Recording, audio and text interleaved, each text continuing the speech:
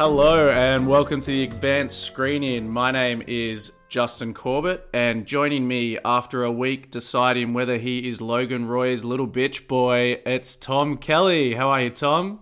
I'm more of like a 4chan Swede sort of guy trying to buy legacy media. I sort of see that's more me. Just Mattson sitting on his couch, smoking weed, empty pizza boxes, despite the fact he's a multi-billionaire. I'll walk, man. I'll just walk. Don't test me. Everything's boring. We've got some breaking news to dive into because you have been MIA for a week. Oh, yeah, where have I been? I have been at work for the past 3 days on school camp, or as they like to call it, retreat. Yeah. It's a bit gnarly. Probably not my favorite aspect of the job. Really the worst, having to stay overnight. It sucked. With a bunch of students. It sucked bad. It was not fun. But it's over and I've got 2 weeks off to hang out and catch up on some good TV and watch Succession together on a Monday night, hopefully, and shit like that. Just keep watching Succession over and over. Also, does anybody go to the cinemas anymore? Is there anything out? All I see is billboards for Air, but like nobody's seeing it. Mate, that's the breaking news I'm going to take you to. We will talk about Succession in the second half of the pod, episode 2, which was as awesome as Succession always is. But the news coming out of this week, which you probably have missed, is that original ideas are dead. IP is all that exists, which is what we're going to touch on, because Warner Brothers has just announced that they are going to remake Harry Potter, a film series that only ended about 6 years ago, into a TV show where every season on HBO is going to be based on a book. In conjunction with that, they have also announced that Moana, which was a Disney film that came out 6 years ago, is getting remade into live action already. And there's a few more things that we'll touch on a little later, but Harry Potter news. Like, we grew up on Harry Potter. What do you think about remaking a less than decade-old film series into a TV series? I think it is a seminal text for millennials, both from a book and film and television. I think it's interesting what they're trying to do here, because when you first told me about this, and I was like, what are you talking about? I'm in the Blue Mountains. What's going on? I'd rather be in The Last of Us. When you sort of said that, I was almost like, I'm sort of intrigued that, are we opening up the universe bigger? I know not everybody's a fan of Fantastic Beasts. I'm certainly not. The first movie was all right, but the rest is sort of like, what average. Are we doing here? Yeah. But I am sort of intrigued that what they could do with that, but it's not an expansion. It's just the hard retelling of the books. It's not an expansion. So they're literally going to do a book per season with new cast, obviously, new characters, an inclusion of some old characters from the books that didn't make it into the films. And it's HBO, right? And it's HBO, so it's super interesting because... So it's Euphoria at Hogwarts. Yes, let's do it. They can apparate ketamine in from wherever they want and just go nuts, apparently. I think the first time I sort of wrapped my head around it, I was dead set against it. And now, the more I think about it, I'm, again, transported back to I was 16, 17, just like how I've been the last 3 days, and been triggered by like what high school was like. Like a bad high school. Like, I work in a high school, but high school, I was triggered by this event of like being on this camp, and it's like I'm sort of going through nostalgia tonight of being 17, drinking like a Tui's Extra Dry and like bourbon and Coke cans and shit like that, and it's just like, let's fucking go, because I just want to get like, I need to delete like myself from the Matrix at the moment. But I do recall being a teenager, and when I saw these films, I was almost like, this is for kids, and it's almost like, and we were like 15, 16, 17. It's almost like, actually, we were the core audience, but we actually felt at the time that this is a watered down version of the book, and it's actually not reflective of this teenage experience that we were going through. And we were looking at things like Skins at the time, and I suppose the next generation is looking at things like a Euphoria. And the fact that HBO is doing it, wouldn't it be absolutely sick if it was like a full-on teen experience, but Hogwarts, and it was doing it like legit, like those love triangles, Heartbreak High sort of stuff, magic in there, growing up. I think it could be the best version of the text, but there's nothing new.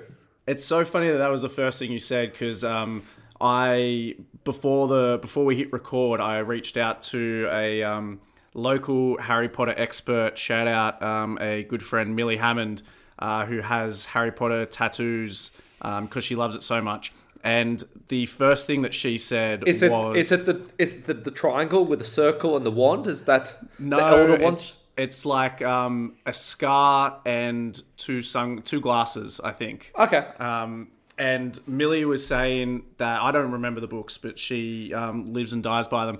And she was saying that there's so much more teen angst and drama in the books than ever got put into the films. Like, we were talking about it, and like the films and the teen aspect of it in the movies looks and feels that it was done by people who have never been a teenager. It was absolutely. It was for an audience who weren't teenagers. It was for a 12-year-old audience, not a 16-year-old audience. It's almost like when Harry and it was like, who was the other? Is it Harry and Ginny, or Cho Chang, the only Asian character in the entire universe of those films, and her name was Cho Chang.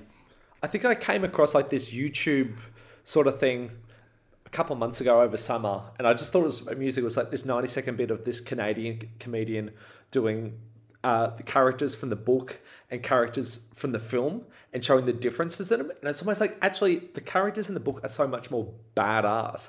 Yeah. And far more interesting. And it's that teen angsty energy. And then the book is this more sort of sanitized. Or no, the film is the more sanitized version for the masses. And yet the book is for the masses as well, but it's far closer for that teenage experience. It's like, I remember, I think I went and saw the 6th movie. You were probably there. We all used to go. Yeah. Yeah, it was these big seminal events when we were in high school and teenagers, and then I walked away from it. It's almost like that's so watered down compared to like our experience and the drama of interpersonal relationships and angst and what it's like to be a teenager as well. It was so weird the way they had the kids. Like, they essentially made it like these happen to be teenagers who are fighting dark lords and dark forces, rather than centering around the fact that these are definitely teenagers dealing with their own problems that get stuck in this world. When Millie and I were talking about it, the best comp that we thought and the best way that HBO could do this is like a Stranger Things model. Yes, absolutely. That is a show that has done really well in going, these are kids that have kid problems that feel super relatable to anyone who's ever been a kid, and then a teenager as they grow up, that are trying to deal with their problems amidst the things that are happening, as opposed to things are happening and then the problems are like these awkward side pieces. Could you say that it's almost as similar to a certain Paramount Plus show? Yellow Jackets? Yeah. Best show on TV? Maybe, at the moment. Not The Mandalorian. Definitely not The Mandalorian. Mind you, we'll come back to Mando in later eps, and maybe we'll do a season recap or something like that. Because I might come and be a late defender of the dark side. Well, I don't want to get sidetracked though, but I think that makes a really good point. Yeah, so it's interesting. Like, you're right that there's so much more that they can do in the series that they didn't do in the books. So that makes it very interesting if they take that approach and they really do a Stranger Things sort of thing where it's like kids with their problems and then these bad, dark things happen to happen around them, and they have to then react while dealing with their problems. It's just so interesting that they're like, it's been 6 years and we're going to mine this well again. Do you think it would still be set in like the mid-90s as the books were, or do you think it would be set more contemporary current day? I don't know. I think Or it's not relevant. It's not relevant, but they should do current day. It was always so strange that the Harry Potter books were set in the 90s. Like, I assume that's when she started writing it because it took her a long time. But when you read the books and watch the movies, there's nothing that makes it necessary to be in that age, in that time period. So, like, set it contemporary. I just want Harry just, like, finding Kurt Cobain, and it's like, this is it, sort of thing. And finally, I found somebody who finds my own misery. Well, let's talk about not necessarily Kurt Cobain, but what we wanted to do was they're remaking the films and the books, right? We talked about that, but should they be doing a series set in the Harry Potter world, but a completely different story? So my pitch for this was, don't remake the books, make a HBO True Detective style show where Harry Potter is present day. He's an old aura. For anyone who doesn't know, an aura is essentially the cops and detectives of the magic world, which is what he becomes at the end of the books. Make Harry an old aura who's got all this baggage and PTSD from the wars he fought as a teenager, and then some serial killer is going through the magic world and killing people, and it's like 10 episodes of a grizzled PTSD war veteran Harry needing to uncover crimes that happen to be in the magic world. That's my pitch. Make that show. Daniel Radcliffe will come back. If you give him like really weird shit to do that. Don't do a remake of the books. Are you sort of proposing that actually Harry's just like jumped off the deep end, like he's so fucked up from these experiences? Yes. That like he's left Ginny. He's sort of like the Matthew McConaughey where he's talking about time and what are we even experiencing. Kids don't talk to him anymore. Like, this is like real dark, real deep Harry Potter. Like, he went through 8 years of wars and battles against the worst wizards that have ever lived. And then we're meant to assume that he lives a happy life at the end. That's not what's going to happen. And he's all sweet. And bringing it, he's got to have like a substance abuse sort of thing going on. I think this goes to a point from when we experienced Harry Potter as well, when we were these late teens and wanting to see that reflected in this mass medium where it's almost like, no, it is gnarly, or a darker aspect where we're seeing people die on screen and they're dying in almost like a Hunger Games like first movie bloodless manner, and it's almost like this is so tempered down. Yeah, they can do so much more. But I suppose this is the thing. Do you want it almost like in the way that Andor is a Star Wars show for adults, and you want a Harry Potter show for an adult audience as well? But the whole idea is Harry Potter is not an adult medium, even though the actual core demographic is now aged out of that, but there's always a new demographic coming in and finding and experiencing that text. I love that idea. I think I'd be all in on that sort of show, but I don't think a studio would ever make that. That is the HBO question of it, I think, is will HBO make a series for a younger audience because Harry Potter was originally written for a kind of younger audience, or will they be like, the audience for these books and films has aged out of that, let's make the show to the aged out audience? You also have to think that HBO is a subscription-based model. It's still cable, effectively, in a lot of ways. And like they have HBO Max and stuff like that. But not many shows in that stable are catering for a younger audience. Yeah, there's Euphoria, but that's also like, yes, that's a teen audience and an early 20s sort of Gen Z audience. But that's hardcore. There's real gnarly stuff going on in that show. More than most other shows. It's more heavy going than most other shows on television, and it's for a teen Gen Z audience. So the whole idea is like, I'd back HBO in this circumstance that they wouldn't actually make it something really sedate.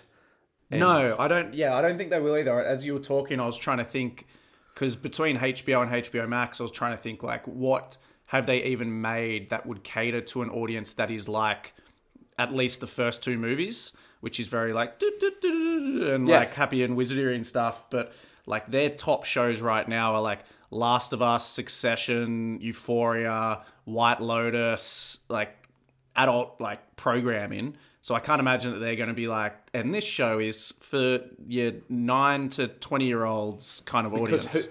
Because they are not subscribers. They're not paying for it. Not to HBO. Jesus, no. Exactly, right?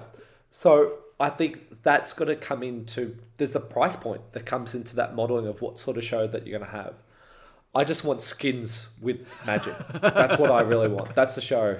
That's the show that I've been wanting for the past 15 years. Did you make this at HBO? Were you making these deals? Mate, just can we get Effie from Skins, bring her back? I'm going to look up the cast of Skins right now. Nicholas Hoult. You know what? He would make a really good Harry. As an older grizzled Harry. Yes, absolutely. Or in a way where it's almost like Harry's just questioning a lot of things that's happening in his life. He's like, he's left Ginny. He might be questioning maybe his himself. His sanity. His sanity, his sexuality, all those sort of things. How good would that be? I think we've actually talked ourselves. I kind of brought this news to you being like, fuck, IP's dead. Like, fuck, that's all we're going to do is remake. But at least I, with your help, have talked myself really into this series at the prospect that it'll be like geared to the audience that's aged out of the books. It'll be HBO. Like, we could legit get like a Euphoria style teen drama that happens to fight really bad wizards every now and then. Doesn't that sound like the best show in television? It sounds pretty good. The only crinkle is that notorious horrible person J.K. Rowling is set. She's set to be. Is she bad? Yeah. Yeah. Don't go on her Twitter if you still want to have a good opinion of her. I never. Well, I don't think I actually do. Like, we've talked about this before. Can we separate the person and the actual art? Today's not the day for that. She's apparently. I was only going to bring it up is that she was apparently going to still be involved, like as an EP, not like creative control, but still be involved. And if that's the case, then she might want it to still be really kiddie and fun and cute. But the books weren't. No, they weren't eventually. So it'll be interesting. Mind you, are you up for keeping this in mind with the kids? Are you up for 13-year-olds in season 1 where you will have to wait literally 4 years for it to get good? I will commit to it because I love the books. So I'll watch it. No, but does that the show we're talking about is we want that's season 4 to 7. Yeah, if it follows the movies. You got to get through the first 3. Yeah, which is pretty much what happened in the movies as well. Yeah. So the reason I brought it up is a really quick chat just about where Hollywood, quote unquote, and films are and stuff, and talking about original ideas and whether IP, which is intellectual property, stuff that already exists, is the only thing that's ever going to get made now.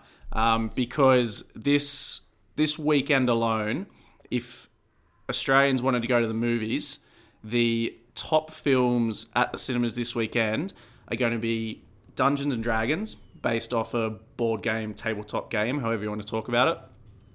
Air, which is the Michael Jordan story, but not really. It's about the shoe, the Air Jordan. So that's a product.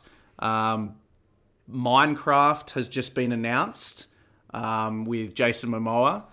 Super Mario Brothers, a video game, is this weekend, and Apple TV Plus just released Tetris with Taron Egerton, which is a video game. I watched it as well. Surprisingly good.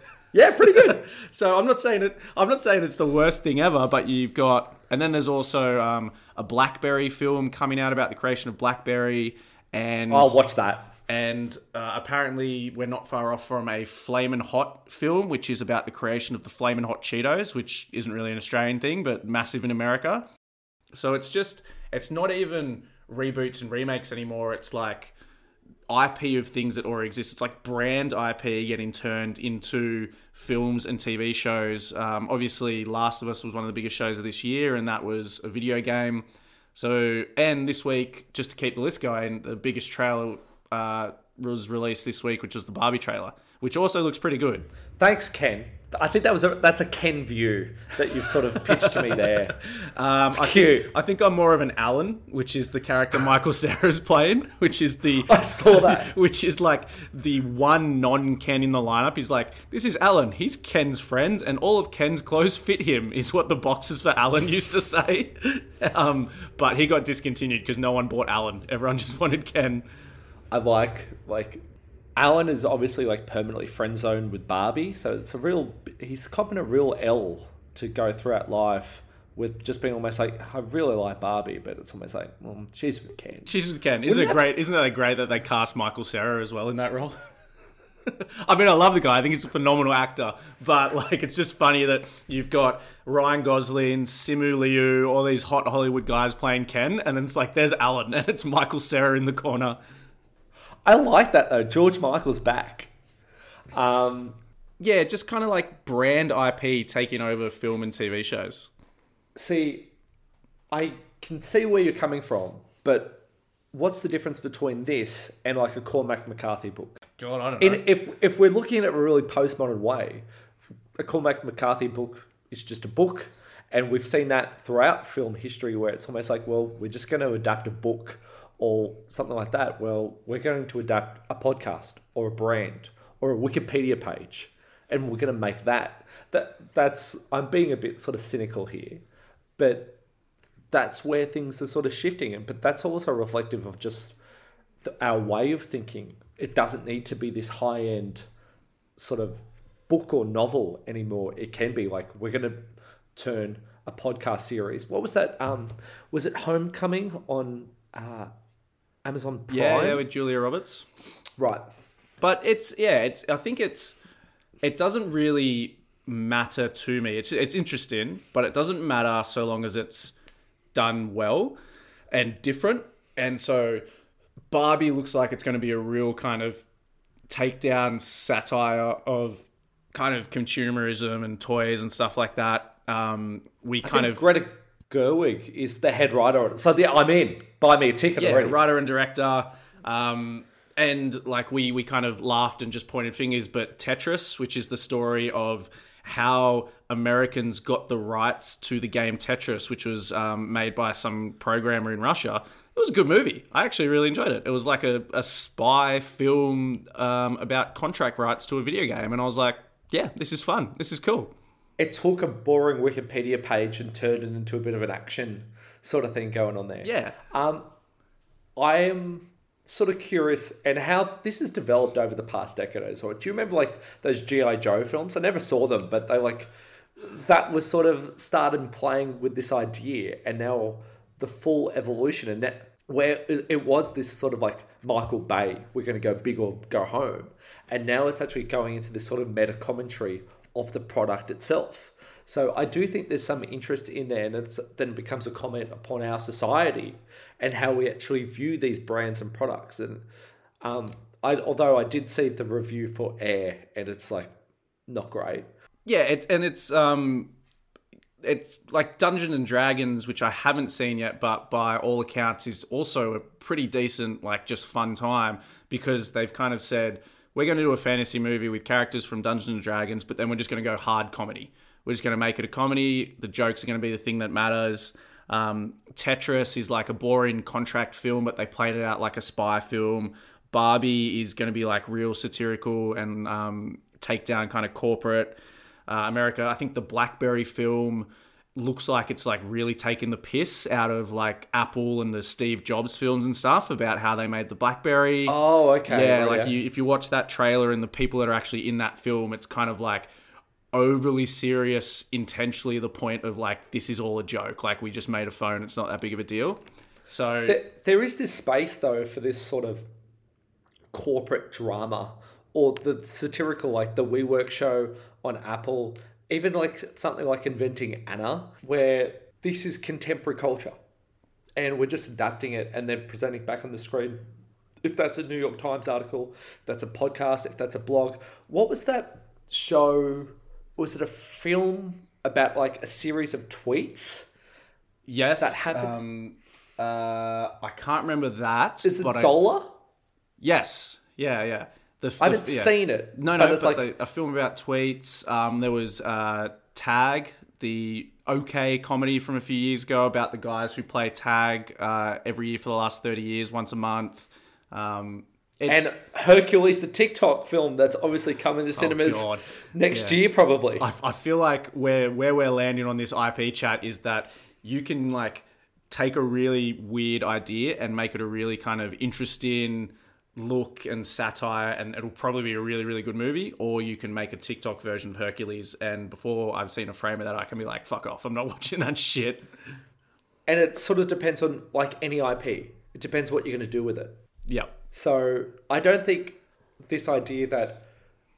And it's like what we've said with Star Wars. You can take this IP, like Andor, and then be creative within those boundaries. And I think that can actually lead to the more inventive ideas where you can actually bend and stretch the limits of what this IP is or how we recognize it and actually change our thoughts on it. And obviously that's what Greta Gerwig's going to try to do with the Barbie film. But this whole idea of Andor as well, it's almost like, well, we're going to put in a Cold War Soviet spy show, but we're going to put it in Star Wars. Just happens to be in Star Wars. Yeah, and so, but you could do like that in different sort of IP, but it's also like, it depends on the studio. And it's almost like, is this film just here to make money or is this actually going to be good?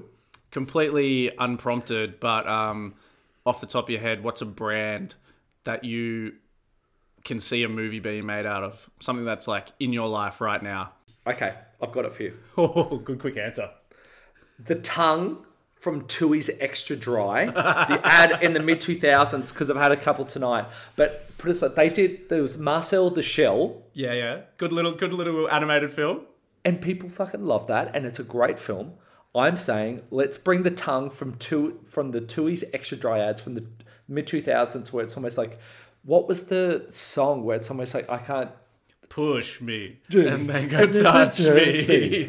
If I can't get my satisfaction. Right?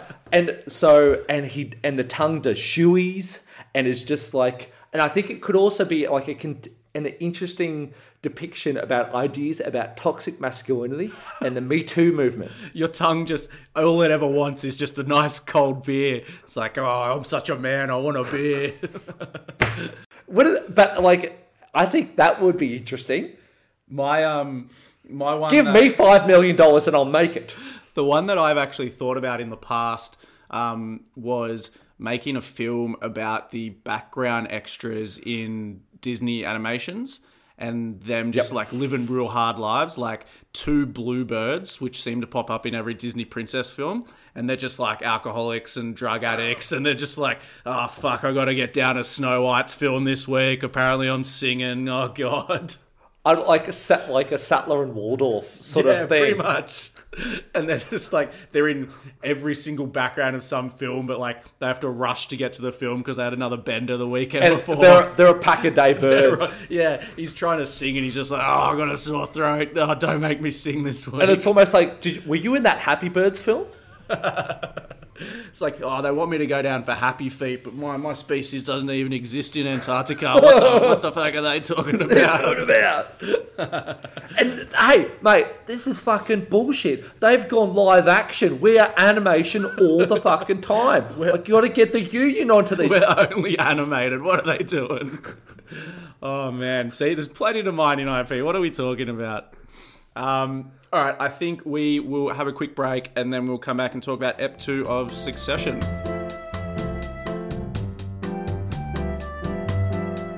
And we're back. Going to hit up a little review recap of the most recent episode of Succession. My first question for you, Tom, is we're now 2 hours into season 4 of Succession and Kendall, our number one boy, hasn't taken off his baseball cap. Why? Is Jeremy Strong like getting ready for a different role? Does he have some weird hair under there? Or is it like character choice? This is the way. Din Djarin, let's go. Stop bringing Mandalorian into this because it's a real touchy subject right now about whether Mando's good. I would prefer Ken season 1 with his suits and the hair and rapping to himself. Yep. This is and then you've also had like Darth Vader, Ken in season 2 where he was crushing it, and I feel like this is sad Ken. I don't. Do you think he wears the hat because he's now a social media star? Like, and people sort of mock him, but he said, "Good tweet, bad tweet. Good tweet, bad tweet." Ooh. And is that his sort of level of self-awareness that it's almost like, I'm a social media star, I can't now be recognized in public? He's trying to create a character, I think. I think he's like, now that he doesn't have to be in suits at board meetings every single day, I think he thinks wearing a cap is what cool, down-to-earth people do. He's like, I'm not in my suits, I don't have a dress code, I'm just like, baseball cap and chinos, man, or Tom Ford, or whatever they say. I'm a disruptor. Yeah. He's a disruptor. Like, he can't go around with buzz cuts looking like he's worth $5 billion. He's got to wear caps. I prefer classic Ken in a suit, but I can deal with casual Ken. That's fine with me. I actually think our number one boy of the week is Rome. Oh, Rome is definitely the number one boy. This is the first 2 seasons and the end of last season. The first 2 episodes and the end of last season is really, really going like Roman's the only smart one in the room. It also, just to jump around the episode a bit, when they go see Connor, who, as a recap, has been left by his wife at their rehearsal dinner, and they have the great line, Willa says, "I'm not needed here," and they're like, "I'm pretty sure the wife is needed at the rehearsal dinner," and she bails. Roman is the only one that actually seems to give a shit. He asks Willa, who he has had like the most least amount of relationship ever. He sees her leaving looking sad and he's like, "Are you okay? Are you okay?" And then he goes into Connor. He's like, "Connor, are you okay? What do you want to do?" And even though he pushes back against the karaoke idea, he's still like the one that says, "Let's go, guys. Let's go. Let's be with him." So Roman's right up there already. It's so earnest. I thought that turn where he was like, he had genuine concern for Willa, just like he had genuine concern for Shiv in episode 1 when she got off the phone with Thom, that Roman's a bit of a white knight. I don't know. Yeah, it's so interesting. It's very different from the season 1 where he used to jerk off over the skyline. The first time he gets a real office and he decides to jerk off in it. Yeah, well done. I don't necessarily agree with you where he's the smartest person there, where there was that scene where are they? What, upstate New York? Yeah, I think they've moved from the great LA countryside and they're in upstate New York now. Because like I've heard that back on a podcast that's upstate New York, but it's like me and Sam were watching it on Monday night, and just the surrounds. It's like, because I think on a podcast I listened to, and you probably listened to the same, they said Albany, which is the capital of upstate New York, and I said, "Oh, they must be in upstate New York." And Sam just looks at me, he's like, "How do you know, and why does that matter?" It really doesn't. But it's peak Succession nerd shit. Yeah. They we know that they're trying to get close to the seats of power, so they got to come back to New York, but they can't go right into New York because that's where Dad is. So, and they're sitting there watching PGM, and it's almost like Homework the show about like Ken's pitch about like, let's do Africa, but like every day in different parts. Like, we're going to be global but local, hyper global and hyper local. Homework the show. Homework the show. My point about that scene was, I mentioned it a couple of times last week, but just that these kids kind of suck. And they always have sucked, but now that they're not with Dad, like Logan used to rip into them and you'd see them push back and it was they were scared of him as well. And they were scared, but they pushed back and it was like, these kids might be all right. They might just be scared of Dad. Now that there's no Dad, like, the reason I bring it up is because they've just spent a casual $10 billion on PGM. Not yet. They've handshake agreed to $10 billion to buy PGM. And we open this episode with them watching PGM and all they can do is take the piss out of it. And then the next time... What have we bought? Ken and Roman are like kids watching cartoons on a Saturday morning. Just ripping it in. Let's rip it up and let's go full Clockwork Orange on this. And it's like great comedy, but it was almost like Shiv's looking at them and it's like, these guys aren't serious operators. These guys are idiots. And that's one scene. We cut away from them. When we come back, they're not even watching anymore. It looks like 10 minutes have passed and they've already turned on Kerry's bad audition tape to be an anchor. Like they're that, which is fucking hilarious, but I think it kind of plays for comedy, but you should be reading between the lines in the sense that they just handshake agreed $10 billion to this program, and they can't even last 10 minutes watching it without like getting distracted by this thing to laugh at. But it's exactly like the previous week where it's almost like they're all on in the 100, and then PGM, the next shiny thing's on off, and it's like, let's ditch what we've just been trying to work on for the past 3 to 6 months. Yeah, it's that also speaks that the relationship between the three of them is so fragile, and that obviously can't be sustained because their attention can't be sustained on the same thing together. No, and that's exemplified in this episode where everyone's taking side calls. Shiv's taking calls from Sandy and Stewie about delaying the deal and making Logan pay more. Kendall's taking calls from Mattson being like, don't delay the deal. So they're just like, they can't just sit in a room together and trust each other, do the right thing for all of them, because they have to always have other agendas, because otherwise they'd be bored and it wouldn't be interesting. I want to talk about, obviously, the MVP of the week, which was Connor, with Alan Ruck. But just before that, can you try and unpack to me the geography of the situation at the moment, especially with Stewie and Sandy? Sandy and Stewie, I think, genuinely want a bit more money. I think that's all it is to them. I think they hate Logan. And they have board seats? And they have board seats. And then the 3 kids have board seats. And I think they just hate Logan, and they think, look, we can get a bit more cash out of this, so let's do that. I think Shiv is just not good at her job, because the way I read what Shiv was doing, siding with them to push more money, just makes no sense, because they've already handshake committed to $10 billion for PGM. So $100 million is what they say they should push Logan to ask for, means nothing to them. And yet she's so adamant to do it, and it's not really clear why. I don't understand the motivations there, and I think that'll become clearer next week. But from an audience perspective, we're just like, I don't understand, other than fuck you, Dad. But she's already done that by buying PGM. Yeah, and if the deal blows up, then you don't have the money to buy PGM. So I don't get what Shiv's doing. We know that Kendall is a big fuck you to Dad, because Mattson calls him and says, if you don't take this deal, I'm walking away. I'm not paying anything else. And he says, okay, and then immediately says, let's ask for more money. So he knows what the score is, and he's asking for more money anyway. So I think Kendall, it's pretty clear in the episode, is like just trying to fuck Dad and not even make a deal because he's so bitter. Roman doesn't know about any of it. Shiv, I don't know. I don't know what she's doing. Do you think it might have something to do with the divorce with Thom? That like she's getting fucked over from a lawyer, and obviously it's going to get messy in some way, that maybe it's her affairs in order from a financial standpoint, that maybe this $10 billion deal with PGM and getting fucked is going to leave her really exposed. Like, that's just an idea. I bet, like, just like how last week I was spitballing the idea that, well, like, this whole Gojo deal could be flipped from underneath them. And that's almost what's been speculated now, that's the only loose end that I could try and make a connection there. Yeah, I don't know. We got 8 episodes to go, so I'm not Or is sure. Shiv just not very good at shit? I think she's not very good. But we did open the episode with Thom stealing every good lawyer in New York on Logan's instructions. So maybe for her it is just about fucking Dad as well. Sure. Can I follow up something with you? Oh, of course. Well, I wanted to ask, we want to get to Con, but do you want to be a pirate?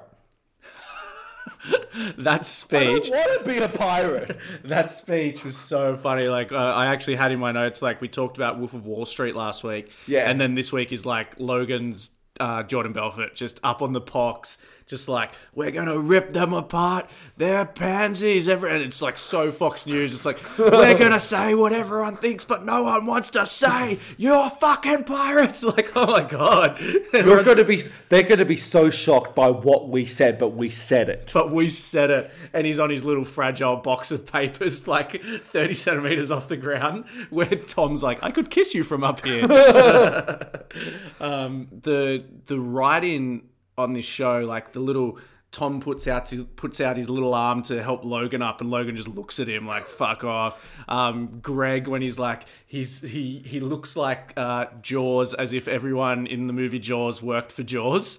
Like he's prowling around the floor. I think it's the body acting in it, the choices that people are making, as you just said with Matthew McFadden putting the arm Sticking the arm out. I think Greg getting through that, sort of telling Kerry that she's shit, and the choices that are being made, not from a dialogue, but how they're framing their body. And I think Bondi's Nicholas Braun, and Matthew McFadden are the kings of that, because of how they're like me. They're very tall, awkward frames, and there's so much that you can do with that that's so suggestive as well.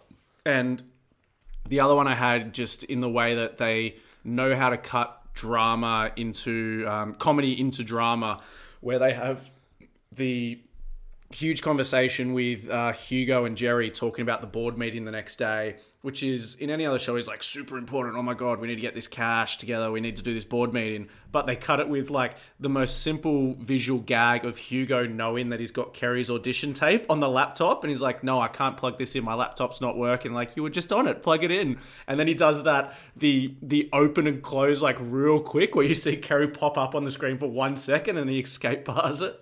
I'm confused. Why doesn't he open his computer, close the Kerry video, then plug it in?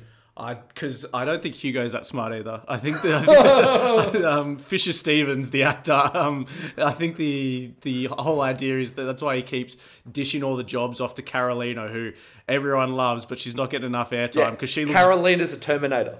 I mean, I love Carolina, but like Fisher Stevens, obviously Hugo is obviously her boss and tells her what to do, and he's not smart. Like, just exactly like you said, open, escape, plug it in. But I love the gag of just Kerry on the screen for half a second and Logan just looking at him like, oh, what's going on here? There was the bit where they're walking to the helicopter, and I'm pretty sure, I can't remember the exact line, but Roman makes a gag about Hugo as well. Oh, I missed that. I remember the gag of him telling her, like, what's your name? Give me your name. I've got $700,000 set aside just to make your life a living hell. Back to kids are bad at this. Like, they walked in and saw Connor, and Connor's first line to them was, let's do this. Before we get to Connor being sad sack, but Alan Ruck just absolutely nailing it. Connor's first line of the kids is, look who it is, me and Dad on one side, you guys on the other. It's the first thing he says to them. And then an hour later, they're like, Connor, this is a score. This is what we're planning to do. As if he wasn't just going to text Logan straight away. So not good at their job. Just to intro into that bit of how good is Alan Ruck. Is this not... I saw a thing on Instagram the other day that this just seems to be the sequel to his character from Ferris Bueller's Day Off, Cameron. Oh my God. When Cameron was in Egypt land, let my Cameron go. It's like a great thing where he's like, my father never loved me. I never stood up to my father. I should have stood up to my father. And he's like hitting himself in the chest. I'm like, oh my God, that's Connor, but just 20 years ago. We were talking off air at the start. What is the line about the tree? That is Shakespearean, what he does there. Connor says, when nobody's loved you, you no longer need love. I'm like a tree that grows on a rock and lives off insects that die inside me. It's devastating, isn't it?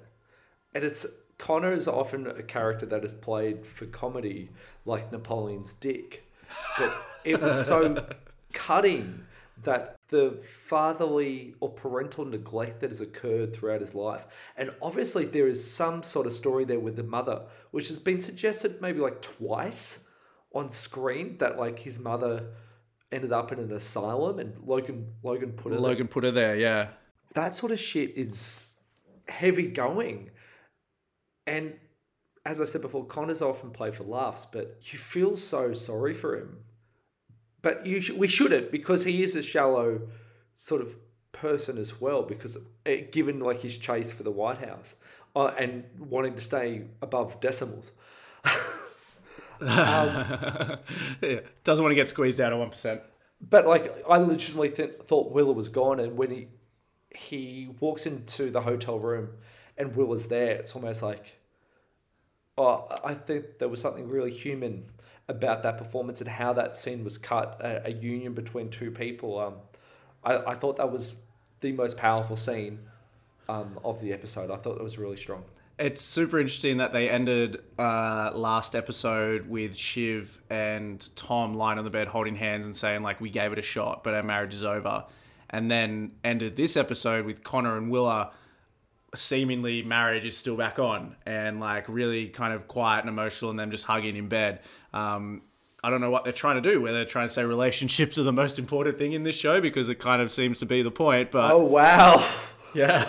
Is that the subtext, that relationships are the most important thing in our lives? Cling to what emotion, the relationships you can have. Just cling to it. But yeah, I hadn't read into that, but that's great. You're so right that Alan Ruck just playing Connor through that whole thing. I have no idea what song that was that he was singing at the karaoke. Weird, what the fuck was that? I don't know what that was, but the cut to Roman, I was just waiting, like, show Roman, show how he reacts to this. And the cut to him just like leaning forward, just rocking back and forth, like, oh my God, I'm dying right now. It was second Guantanamo reference in two episodes.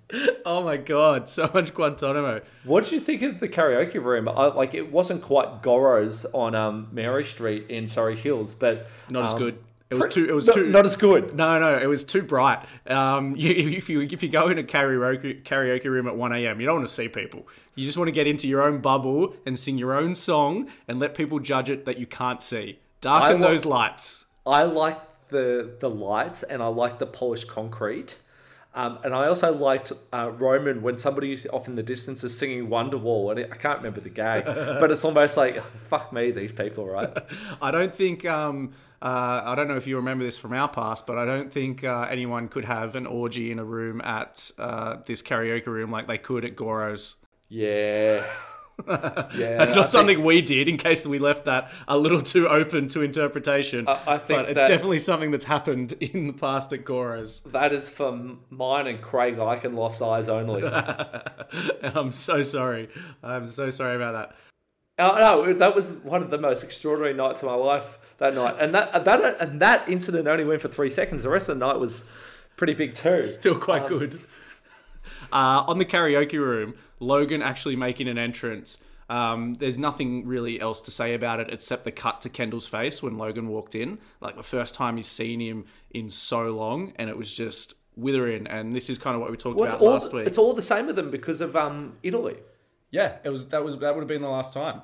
Yeah, and I think that was probably very intentional, but it's what we said last week, where they shoot this show as if it's a doco where cameras roam the room and it's just, you never know which one's going to be on you. That felt intentional, but just like having the choice of everyone in the room acting no matter where the camera is at all times, give them so much options and just really, really elevates that show. And it was probably the first time that I think I've ever been sympathetic to Logan. I actually bought, probably because Brian Cox is such a good actor, but I bought what he was selling. I was like, I believe this guy. I didn't take that because we know Logan, where he does actually value his children, but as we know, it's all boring.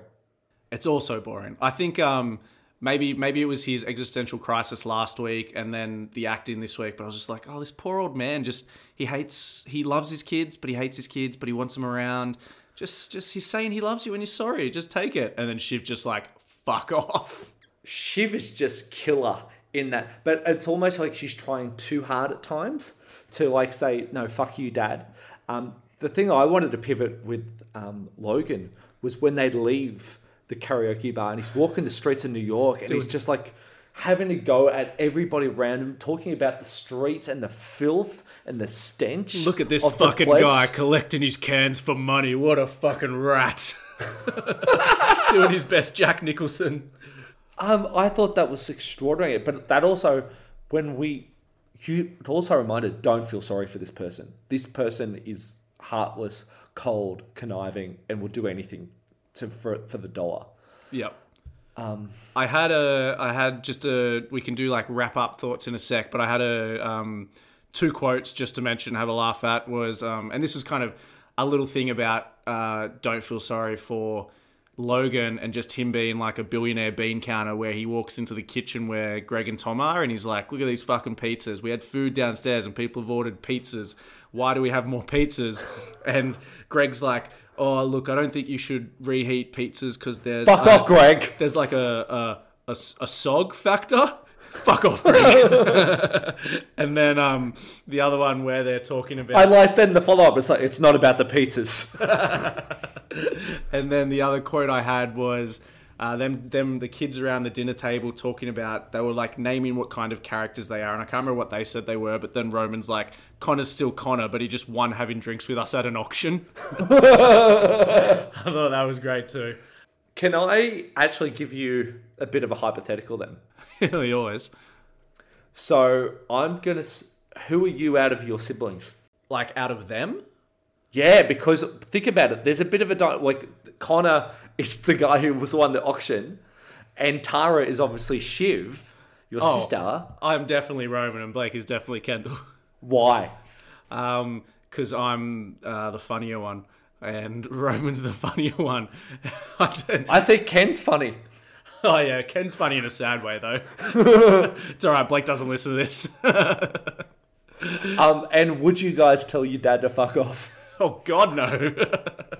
Never in my life. So you'd be Roman. You want to go back to dad. You're going to say, take care on your birthday. That's actually a really good segue to the end of the episode. Roman walking into Logan's room, just being like, hey, Dad, what do you need me for, essentially? What's Thom doing there? Just being like the lapdog on the couch. That was super interesting that Thom was kind of like, he's the new kid, essentially, hanging out with his dad. But watching ATN, watching Sky After Dark. Watching Sky After Dark with Dad. And then the second an actual kid walks in, it's like, get out, Thom. Yeah. You're just a placeholder. Yeah. Hard to say, but what do you think? Like, we've got probably Connor's wedding next week. Yes. And the deal, and because this is what happens when there's weddings, things happen and deals happen at weddings. And we've had 2 weddings so far over 3 seasons, and they have been enormous events. Yeah. I think Connor Roy's wedding to Willa, hopefully for their sakes, well, maybe not Willa, but it all goes to plan. But it's definitely an excuse to bring everyone together. So going to be like an amazing episode. I mean, every episode of Succession is amazing. How good are weddings though, just in general though? I had 4 or 5 weddings last year and I've had none this year and it's been really, really sad. I had one last year and it was the weekend. It was the best weekend of the year, I thought. It was the best weekend of the year. Yeah, we're lower echelon of the middle class, maybe middle, probably lower middle. You're living in Paddington, man. And yeah, I'm in my basement recording currently. I'm on the precipice of the inner west. And we're like, oh God, weddings are the best. Can you imagine being billionaires and going to a wedding? Fuck, that'd be good. But then also, like, it's like The Godfather. It's like, I don't care for the wedding. Like, all of that is boring. I'm here for the deal. I never understood, completely off track, why at the end of season 2, Kendall, one of the richest men in the world, needed to score drugs off a waiter at a wedding that he's at in some fucking castle in the middle of London. Like, what's that about? No, it was like out in it's like regional Scotland. Is that where Wamsgan's from? No, it's because I think that's originally where Logan's from. Oh, is that why they did it? Okay. I think that's why it's in Scotland. But never, as a billionaire, turn up to a wedding and expect a waiter to give you drugs. But it almost worked until the waiter died. But come on, Kendall should know better. He was just coming off the back of a big meth trip, though, so maybe his brain was a little scrambled. And also, like, he wasn't... Was that when he knew the deal was going south or something was going wrong with the deal? No, he was... The bear hug. Yes, that was the bear hug. So let's just go through the 2 weddings. So the first one is Shiv's wedding in Scotland, where Ken and Stewie's attempted bear hug of Waystar to pretty much take over from Logan. And the reason why that died is because Kendall got in the car with somebody who died. Who literally died. The reason that bear hug died is because Kendall Are we going to say killed that's someone. What, did he? No, he didn't. He was driving drunk, but then the kid grabbed the wheel. Sounds like we're defending the billionaires. Was Ken driving?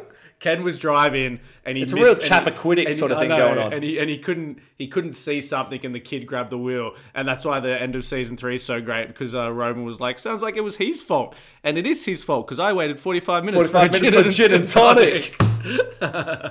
So that was wedding 1, and then wedding 2 was the one at the end of last season where they get done on a deal by their mum. The kid's mum. Kid's mum fucks them over. So, and we're set for the board meeting to take place around the same time as the wedding next week. So, well, I assume the deal effectively will be made at the wedding. Yeah, and that's where it'll sort of occur. And I sort of imagine that Madsen will make some sort of appearance in some way. Yep. I think that is a good place to leave it. Did you have final thoughts? Maybe like we kind of talked that Roman was the number 1 boy, but off the top of your head, any stocks to buy, anything that is rising or falling? Oh, hate? Oh, God. Do we have another hour? What do you mean hate? Well, no, because obviously... Unpack hate for me. Well, look at the way that Logan is positioning ATN as a media organization, and that they're at this precipice, again, I'm using that word again, of a presidential election. And I think it would probably lean that a Republican is going to win that. And I can't remember who was the presidential nominee that we saw last season, where Roman and him had a real sexual chemistry. Real sexual vibe. I know the actor's name is Justin Kirk, but I can't remember the name of the hard right Republican candidate. But yes, hate. Now I get what you're talking about. Yeah, I'm buying on that where it's ATN, and obviously I think that candidate or POTUS will have a bigger role later in the season. And he will probably get in office off the back of a lot of hate spewing from ATN, a la Trump and Fox News. They got to fix those chyrons. He hates them. He hates them. They're too small and too affectual or something, like too nice. I'll do a real quick one. I'm going to say get out on stocks that are not personal helicopters, that are business helicopters. If you are in the middle of upstate New York and you need to get back to New York City and your dad runs the helicopters, get your own. You're dropping. I can't believe they don't have their own PJ. You're dropping 10 bill on a die news network. Get your own PJ. Private jet. I love that like Succession has brought in PJ into the everyday lexicon. Yeah, because we all will own a PJ one day and then we'll call it a PJ. We won't call it a private jet. My only last bit is like Nicholas Braun was at the Formula One on Sunday, and he's just walking through the grid, and I think they were interviewing somebody, maybe it was Kylie Minogue, and Sam was almost like, is that Cousin Greg? Yeah, you mentioned it earlier, but if anyone's not on Cousin Greg's Instagram, his name's Nicholas Braun. He did some real good content down at Bondi Beach today, so get around it. That's all I've got. That was great. That made my week. All right, good talking to you. We will cover Succession again next week, and probably some news will break then, so we'll hit on it then. Maybe it's Trump. Oh God, he's already been indicted. We might need to do presidential films again. Just rehash. All right, see you later. See ya.